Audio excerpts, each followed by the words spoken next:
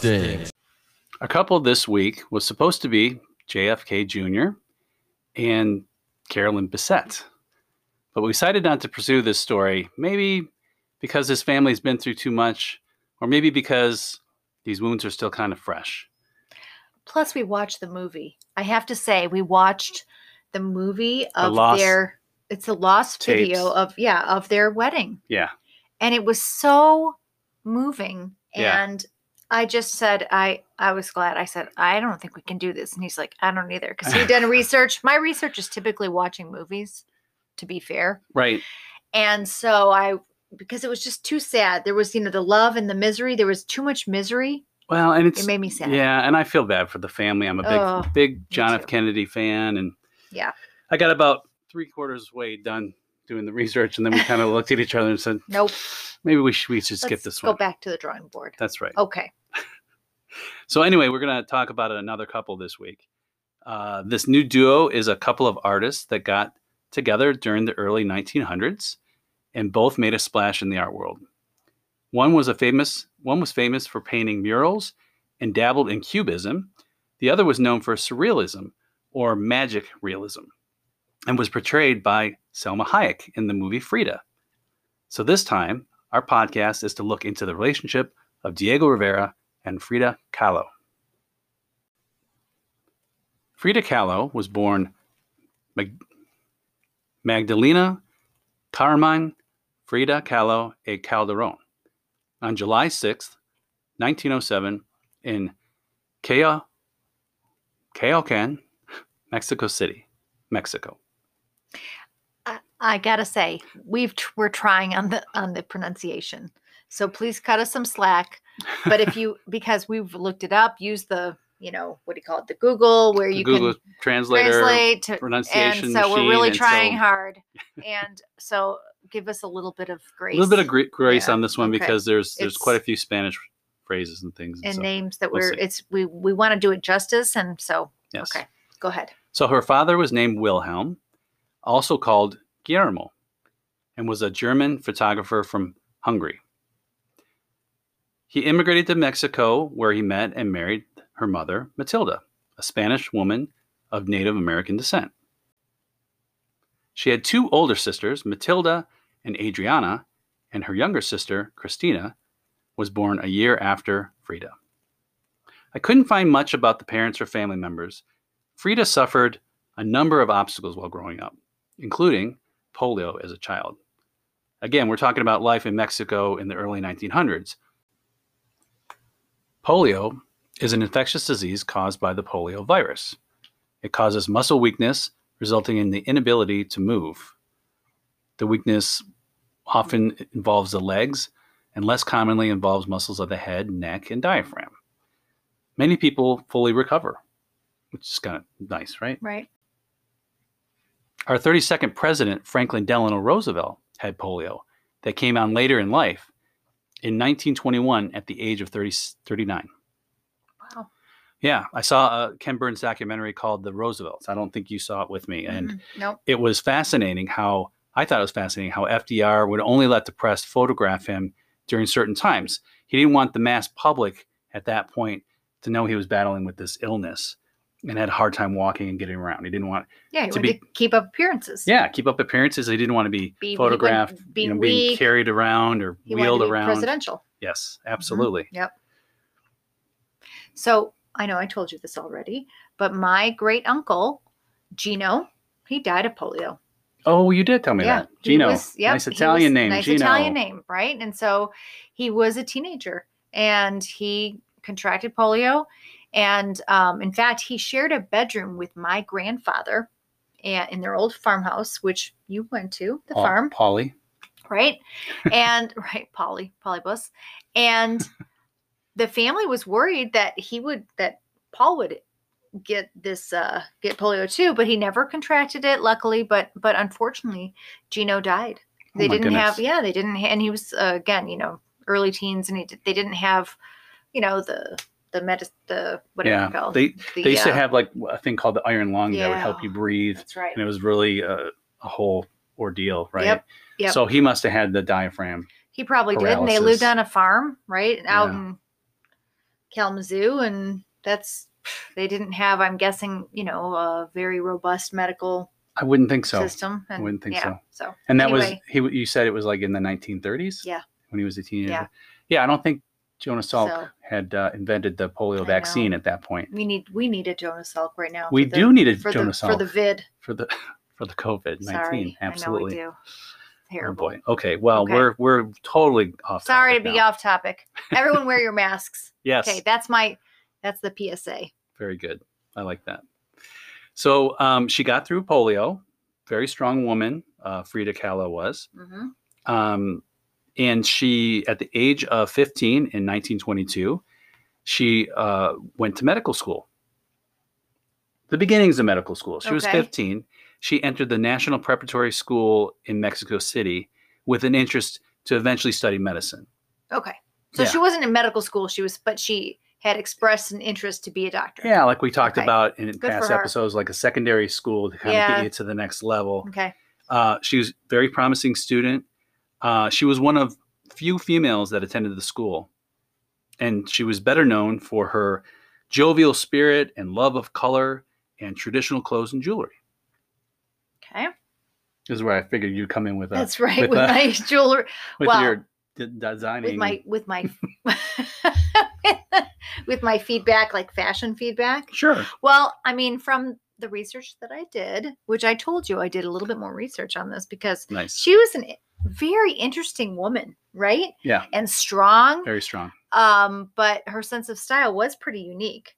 And I have to say I captured a bunch of screenshots of Mhm. her traditional dress Right. and jewelry and things, and I think like in the movie, her Oh, look the and movie was good. her style progressed as she got Absolutely. a little more mature and, Mhm. and older.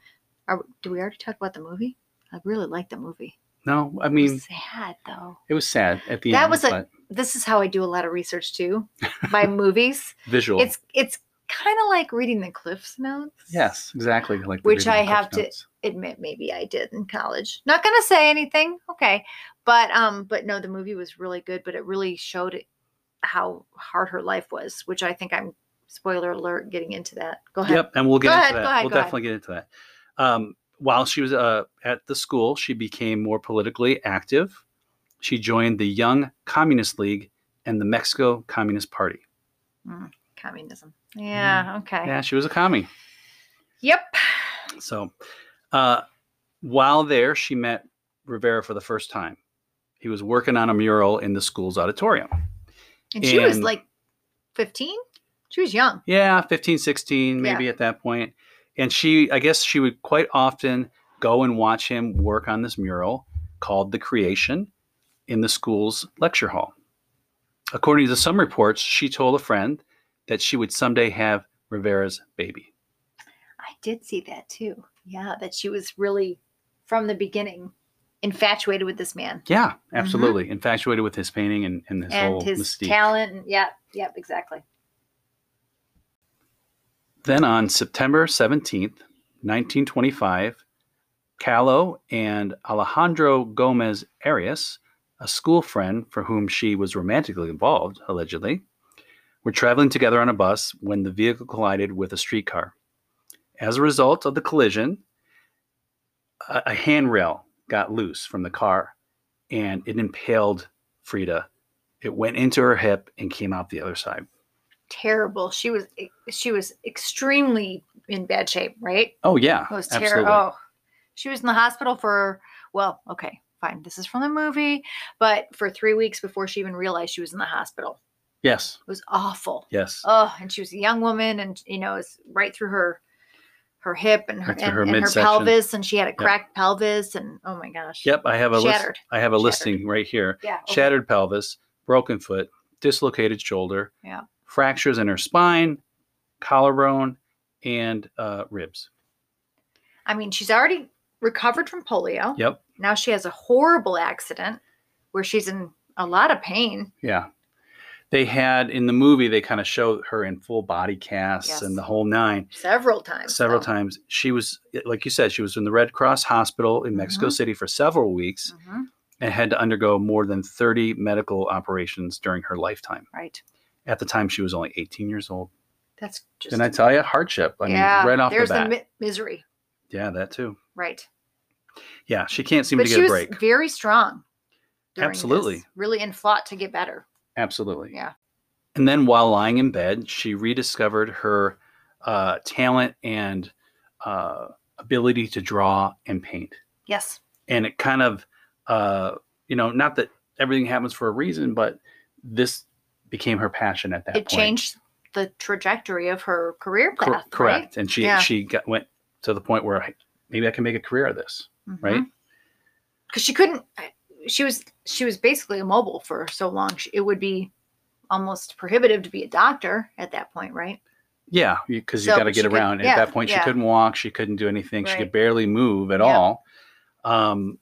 She started reading up on all the old masters from, her art books, and she began to paint for the first time in a long time. Mm-hmm. In the movie, they show a mirror suspended from the top of her bed so that she wouldn't have to even bend her neck to draw. She could just look at the ceiling and draw in front of her. And she could do self-portraits. Yes. And a lot of times, that was a majority of the first ones were all self-portraits. Yes. And they showed that her eyes, that's something that they really highlighted, the stare that she had, the deepness in her soul, basically into her painting. She was able to portray that with her art. Absolutely. It was really amazing. I kept looking and then I would Google more of the pictures and I was really amazed. Yes. And throughout her lifetime, she did many, many self-portraits. Mm-hmm. And usually it changed. Yeah. As to where she was in her life. That's what I was going to say. Sorry. That's okay. No. We're having a conversation here. So that's what I was going to say. A big event would happen in her life, usually not a good event. And well, she had some good. There's some love. It's not just called misery. It's called love and misery. So I think they truly loved each other. Yeah, I know. Have we gotten there? We haven't gotten there yet. No, we haven't gotten there yet. We'll get there though. So there's a ton of misery, but there is love too, and so you'll see that. You can see that in her art as well. That's right. She was known to be a prominent and recognizable figure in the Chicano history and the feminist movement. Right. Mm-hmm. They even hinted, and full-blown not hinted in the movie. Not hinted. Very that she clear in the movie. Liked women as well as men. That's right. And so because of this, she later became a champion for women and an icon in the LGBTQ plus community. Mm-hmm. That's right. She spent most of her time in La Casa Azul, which is the Blue House. That's right. And I have to say, I checked with my almost eighth grader, who is going in Spanish too. And he said yes. He confirmed that is the Blue House. So right. I'm happy that he has learned something in Spanish 1. Good job. Yep. After her recovery, Frida officially joined the Mexican Communist Party, where again she met Rivera, and she showed him some of her work, and he encouraged her to continue to paint. And she was like, oh, "Come on, it's not that good." And he's like, "No, it's original. Yeah, it's great. Keep at it." She thought that his compliments were just to get her romantically involved. That's a good way of putting it. That's a very broad stroke of euphemism. But he was sincere. No pun intended, as we're talking about painters. Oh, Bronson. That was accidental. Well, look at me. You're very smart. Yeah. So now let's talk about Diego Rivera, born. Oh boy, get the pronunciation please on hold. Okay. And we try. Can I preface? Yes. We really tried listening to pronunciation.com, blah, blah, blah. So it's not great. Well, let's see. But we tried. Okay. Diego. Set expectations. Okay. Sorry. Go ahead. Diego Maria de la Concepcion Juan Nepomuceno Estanislao de la Ria y Barrientos Acosta A. Rodriguez. So I imagine trying to sign a check with that name would be rough. I think that's why he shortened it to just Diego Rivera. Okay. Fair enough. Wow, that is a long name. Yeah. He was born on December 8th, 1884, and was one of two twin boys born in Guanajuato, Mexico. That was Very pretty good. well done. To Maria del Pilar Barrientos and Diego Rivera Acosta, a well-to-do couple. His twin brother Carlos died 2 years after they were born. That's sad. Yeah, and I'm not really sure how he died.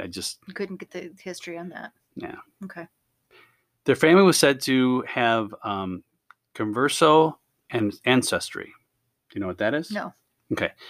So his Spanish ancestors who were forced to convert from Judaism to Catholicism in the 15th and 16th century. Wow. Yeah. That's okay. That's a big change. Yeah. And so Rivera wrote in 1935, "My Jewishness is the dominant element in my life." So then although they had to convert, his family must have kept their traditions at least private, right? I'll bet they And did. kept that within the family. Yeah, I'll bet they did. But they were forced to convert. That's right. Like out in the open. Wow. Okay. Yep. So Rivera began drawing at the age of 3, a year after his twin brother died, when he was caught drawing on the walls of the house. Mm. His parents, instead of scolding him, installed chalkboards and canvas on the walls to encourage him to paint and draw. It's pretty amazing. That's very progressive and yeah, very cool. One of his earliest influences was artist Jose Posada, who ran a print shop near Diego's school. His parents encouraged Diego's artistic talent, enrolling him in the San Carlos Academy of Fine Arts when he was approximately 12 years old. Wow, very cool. There he studied traditional painting and sculpting techniques. One of his fellow students, Gerardo Murillo, was an artist that was one of the driving forces behind the Mexican mural movement in the early 20th century. The mural movement, I know I'm going to do spoiler alert here, but I looked up because I didn't know a ton about him, about Rivera. Yep. And his murals were amazing. Yeah, they were. Yes. They were.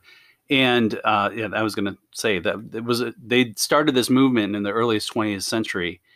And in 1905, the two students joined up to basically help up and coming artists in exhibitions with these murals. And he became famous for doing murals in all kinds of cities and places. And again, earlier we said that that's where he originally met Frida when he was doing a mural at her school in the gymnasium. Exactly.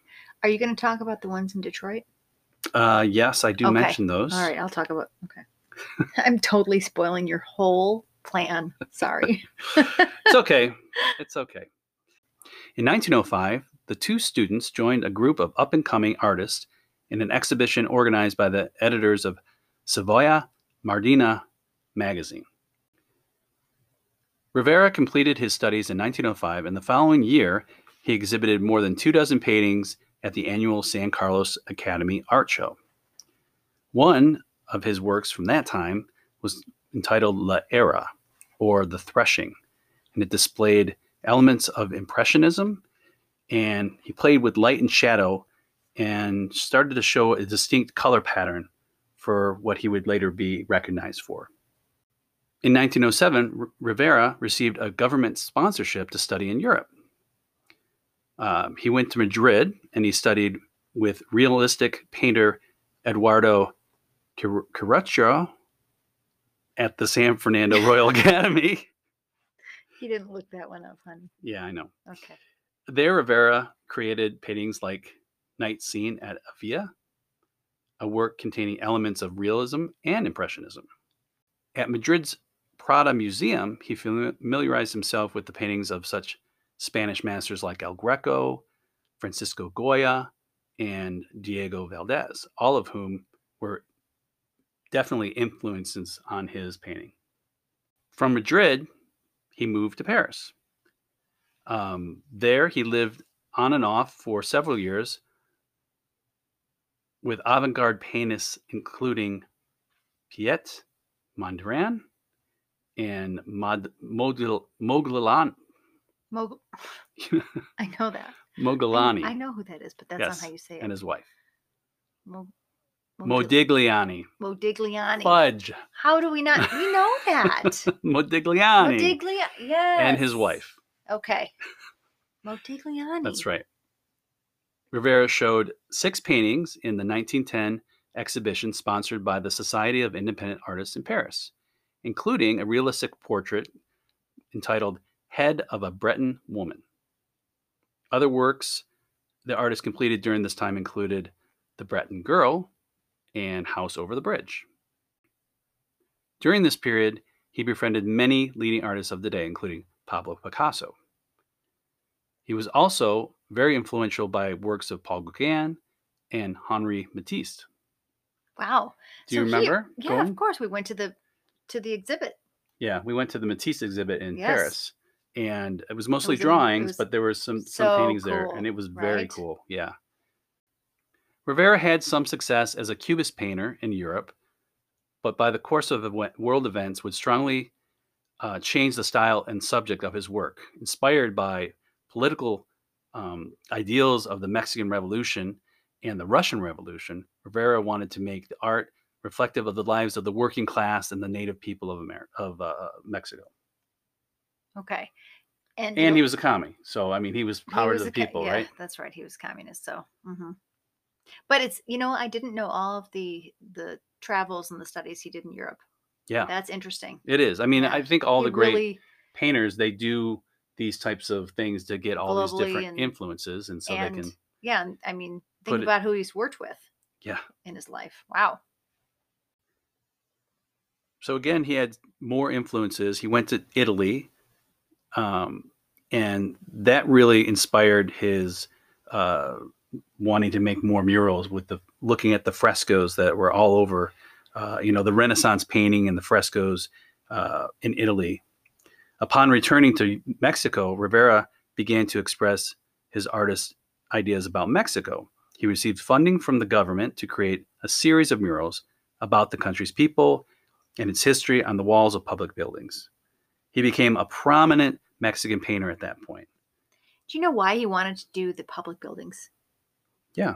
He wanted his art to be seen by everyone. That's right. Not just museums where people, where more the wealthy can afford to go, but to be seen by his people. So I thought that was very, absolutely. He was definitely of the people. He wanted it to be seen. He wanted a large number of people to see his murals on a daily basis to maybe influence regular places. And regular people, right? Mm-hmm. His large frescoes helped establish the mural movement in Mexico and even internationally. In fact, between 1922 and 1953, Rivera painted murals in, among other places, Mexico City, Chipango, San Francisco, Detroit, New York. I've seen some of the murals in New York and Detroit. So the murals in Detroit, so when I saw that, it really interested me. So, of course, I did my real quick Google searching. Google research. Yes, that's right. Since you're the heavy lifting, but I did some light lifting. Great. And in 1932, Diego Rivera was commissioned to paint 27 frescoes in the Detroit Institute of Art in Midtown Detroit, which we've been to. I love that. That's one of my favorite places to go when I'm in Detroit, the DIA. Yes. And I looked at them. They're amazing. They depict laborers working at the Ford Motor Company's River Rouge plant. Nice. It was really, and that's where my dad worked. I know. In River Rouge. Exactly. And I looked at the paintings are really stunning. Yeah. Right. And, but I thought, River Rouge, you got a little bit of your family heritage there. Okay. So that was pretty cool. And speaking of the DIA, the last time I went to the DIA was with my mom. Oh, yeah. She was taking an art class at the community college, and she had to go there to look up some stuff. And that's where I always kind of gravitate towards the Impressionists. Mm-hmm. And I love them. I do. And I saw an artist there that I had never seen before, Paul Klee. He's a German artist, an Impressionist. He does some Cubism and stuff like that, and was fascinated by his work ever since. Love that guy. A nod to your mom, one of our bigger fans of this podcast. That's one right. of actually, I'd say the biggest. Possibly the biggest. So murals aside, he, getting back to his communist thinkings, he actually hosted a Russian exile, Leon Trotsky, and his wife at his home in Mexico City in the 1930s. Trotsky was exiled from Russia. People were trying to kill him. He went to another country, and they kicked him out, and so he ended up in Mexico City. Yeah, you saw what happened in the movie. Yeah. Yes. Are you going to talk about that? Yeah. Well, Here's the Go ahead. Love and Misery. No, you go ahead. No, somebody took a shot at him and tried to kill him right in their home. But what about the relationship? Well, we'll get to that. Oh, we'll get to that. Okay. Jumping ahead. Jumping ahead again. Okay. Reading But this over is my shoulder. it's a teaser. That's right. So Diego, widely known for his Marxist leanings, along with Marxist revolutionary Che Guevara. Yeah. I think that was the guy who was played by, what's his name? Oh, You know? no. No, I don't. We're going to have to. It's too sexy. I'm too sexy with the guy. Oh. Antonio Antonio Banderas. Hi, yeah. I think that was I the think- character that he played Really? in the movie. Let's check. We'll check. We're going to do a little fact finding on that one. Yes. Okay. So he had this whole group of people that he used to meet with. And if you rent the movie Frida, Rent? or buy, I or know, but rent. well, What stream. are people going to go to Blockbuster? Okay, I'm dating myself. Hi. Do you have the movie? Here's my Blockbuster card. All right, now you're Okay. just making fun of me. I know. Now let's talk about their life together. So before Frida, Rivera had 2 marriages. Angelina Beloff, that lasted 10 years, from 1911 to 1921. And Guadalupe Marin, which lasted 7 years. See, they keep getting shorter and shorter. Yeah, 7-year itch. Yeah. And he was still married to Guadalupe when he met the then art student Frida Kahlo in 1928. Yeah, he was what you would maybe say a player. He had some game for sure. He had, but which I mean, maybe it was the art. I don't know, but Well, it wasn't, his felt looks. No offense. I mean, maybe that's not nice, but it well, was it's not. okay. And he was a much older than Frida. He had a lot of charisma. He must have had a lot of charisma. So again, we talked about he encouraged her artwork and the two began a relationship. During the early years, Kahlo often followed Rivera based on where his commissions were. Do you know why he did that, or why she did that? Yeah, because she didn't want him to stray. Correct, because the ex-wife, the second ex-wife, Yeah. seemed to befriend her Mm-hmm. and basically said, okay, well, when he goes off for his travels, just be ready that he's not going to be faithful. And so she Right. was all, maybe I'll join him, Well, but which didn't totally work, but right, no, it didn't. probably helped a little. But in the movie, they actually showed him saying, "I want you to come with me," which was something new. That was That's how something you new. knew there was Yeah. kind of a good, something good going on there. Yeah, but he was still. Yeah. At the time of their marriage, he was 42, and she was just finishing being a student at 22. Yeah. So that's Okay. a big so gap. it's a big gap. Yeah. Soon after marrying Rivera in 1929, Kahlo changed her personal and painting style. She began wearing a traditional Tejana dress that became her trademark. It consisted of a flowered headdress, a loose blouse, gold jewelry, and a long ruffled shirt, which you can see in her paintings. A lot of her paintings, are Draws herself, self-portraits, yeah. and they are in that, typical. And we talked that about that. A outfit. lot of Mhm. her tragedies and her Yeah. trials are right on canvas. You can Yes, see them. right. Yeah. Which I really, find refreshing. It's very honest. Yep. So in 1930, they lived in San Francisco for a while, again, doing a mural there. Then went to New York City for Rivera's show at the Museum of Modern Art. So, so she put her painting behind a little bit, right? She put her career on hold on hold for a little to go with him, because those were his murals. bit. And they were his commissions. Like Yes. that was how they were living, Right. off of his money. After this, in 1932, the artist and his wife headed east, where a commission awaited at the Detroit Institute of Arts, which we talked about. Right. That is where he produced 27 panels, collectively known as the Detroit Industry Murals. Depicted the evolution of the Ford Motor Company for the most part.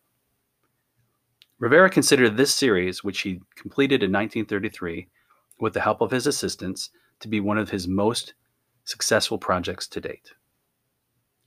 Again, I know I already said it. They're amazing. They're amazing. Yeah. Yep. Upon returning to Mexico City in 1934, Kahlo made no paintings and only 2 the following year due to health complications. And then I put in here, and probably taking a backseat to Rivera. Right. Trying to get her. Yeah, she needs kind of to get her groove back, right? Yeah. Yeah. You know? So it was never really a traditional marriage. They kept separate houses, although they were attached. They had a bridge. So they had two like separate homes. Yep. And his was a little bigger than hers. And each had a studio. Mm-hmm. And then there was a bridge to to join them. Which Yep. P.S. During quarantine. Yep. Doesn't sound too bad. No, not at all. But a little bit of an escape. Yeah, but okay, go ahead and tell more about what you found out. Okay. She was saddened by his many infidelities, including an affair with her sister. That was the worst. Yeah. And that's what, okay, and this is just from the movie, so, okay, take it or leave it. But that was the most painful for her, for sure. It was her sister. Mm-hmm. And she had taken the sister in to their home because the sister had, her husband seemed to be abusing her and blah, blah, blah.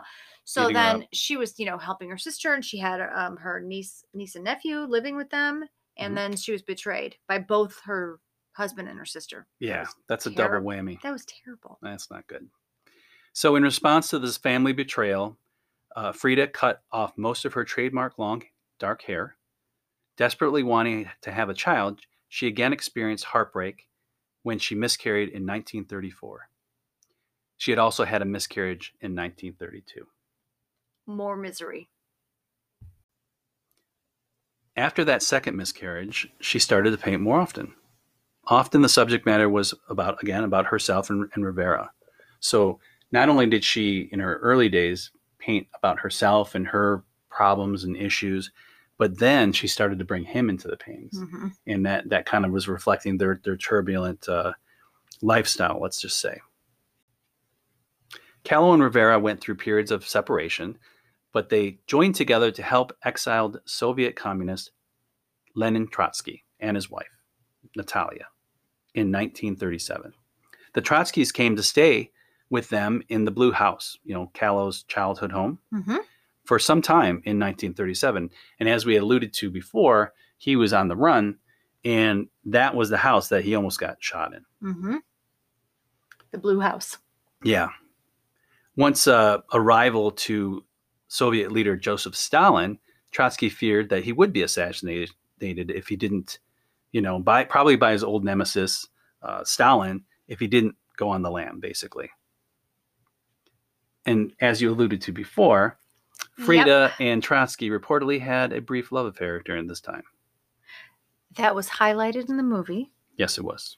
And, I think it was an affair of convenience. And this was, when they were Frida and Rivera were somewhat broken up. Mm-hmm.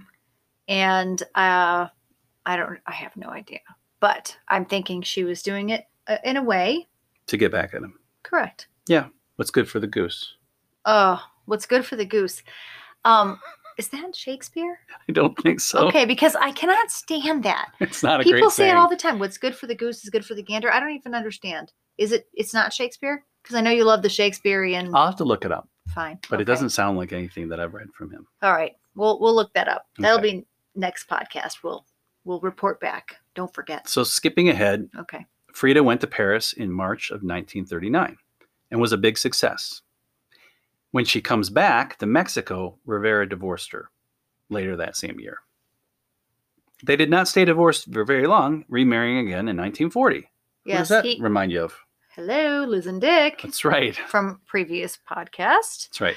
But yes, he could not stay away. Yes. I think he really repented, and realized well, okay, fine. What's the look for? I don't know if he repented. I think he truly loved her. Yeah. He really did. Yes. And she says, famously in this movie, you were a lover, you were a friend, but you were never a husband. Never a husband. He was Something not a like husband. that. That's true. That's right. So he was trying to be a husband. That's right. So they can continue to lead separate lives, but married. And supported each other. Right. And they both. But maybe they had separate. There was a lot of. There was a lot of affairs. Yeah. On over the years. Both sides. On both sides, absolutely. Yeah. And in 1934, Frida was appointed a professor of painting at La Esmeralda, the Educational Ministry's School of Fine Arts. That's awesome. pretty awesome. Yeah. Never fully well, though, Kahlo began to further decline in her health, and she frequently turned to alcohol and drugs for relief. Yeah, because she had a lot of pain. Because all those surgeries, they didn't have the same, technology and whatever, and so she was in pain for a majority of her life. Back in casts, yes, right, and again, paint from looking at the mirror on the top of her bed. And at the end, her sister was one of her caregivers. That's right. They did. They made amends. They reconciled, and she would, help her with pain medication and just being there and etc. And during this period, in the later 1940s, she painted again numerous self-portraits, different types of clothing, and iconic graphics that everybody seemed to be very impressed with. And she always had, whenever she painted herself, she always had that like steadfast gaze that you were talking about earlier. Yes. And that became kind of like a trademark. She underwent many surgeries in the late 40s and early 50s, often with prolonged hospital stays. Her ill health caused her to attend her first solo exposition in Mexico in 1953, lying on a bed. That's the opening frame of the movie. They're moving her on a bed. And because she's like, the doctor said, you can't leave this bed. No. So you must stay in this bed. And so then she's basically said, okay, fine. Right. And then they lifted the bed and brought her. That's right. She was really strong person. That's right. Absolutely. She died in La Casa Azul, the Blue House, a year later. The official cause documented was a pulmonary embolism. She was only 47 years old. Wow. After Frida's death, Rivera had La Casa Azul redesigned as a museum to dedicate her life. Oh, that's nice. It is nice. Yeah. The Frida Kahlo Museum opened to the public in 1958. Rivera was diagnosed with cancer in 1955 and died in November of 1957, before it even opened, like you said. So he died before that opened to the public. That's right. Okay. But I think it's amazing. I mean, that home really saw a lot of history. Right? From Mexican history. Yeah, and then artist history. Right, and personal history. And communism history. Yeah, so that would be a cool place to visit. Okay. Yeah, for sure. Side note. Yeah. He died. He was 70 years old when he died, and he is remembered as an important figure in 20th century art. Of course. For sure. His childhood home is now a museum dedicated to his life in Mexico. His life and relationship with Kahlo has remained a subject of fascination and speculation. And on the big screen, actor Ruben Blades portrayed Rivera in the 1999 movie Cradle Will Rock. Oh, see, I didn't see that one. No, we didn't see that one. We should, though. Yeah, we should. Alfred Molina later brought Rivera to life, co-starring with Selma Hayek as Kahlo in the 2002 acclaimed biographical film Frida, which is what we watched, and I really loved that movie. That's right. We watched that years ago. Yeah, and then just rewatched it. Yeah, it was really good, really, really well told. And that is the story of Diego Rivera and Frida Kahlo. Love and misery. Love and misery, both. Definitely, heavy parts of both. Yes. I feel like it's heavier on the misery side. It could be. It could be. So we will continue our series next time with more of an infamous couple, Mm-hmm. Bonnie Parker and Clyde Barrow, better known as Bonnie and Clyde. Bonnie and Clyde. Please be sure to subscribe and rate our podcast and give us feedback or suggestions at loveandmiserypodcast@gmail.com, including suggestions, Yeah, people please you give us want to hear feedback, guys. about. Who do you want to hear about? Who has some love and misery? Also, what could we do better? We're just figuring this out. Sure. We're Acknowledgements. not, Yeah. professionals. Not at all. No, we're just, Just goofing around, having fun. yeah, having fun. This is, for kind of our Corona Right. project. So I wanted to acknowledge some of the sources I used this week. Biography.com, fridakahlo.org, Britannica.com, Wikipedia.com, DiegoRivera.org, and the book, The Heart, Frida Kahlo in Paris by Mark Pettijohn. That's it for now. Thanks for listening. Have a good week. Bye. Bye.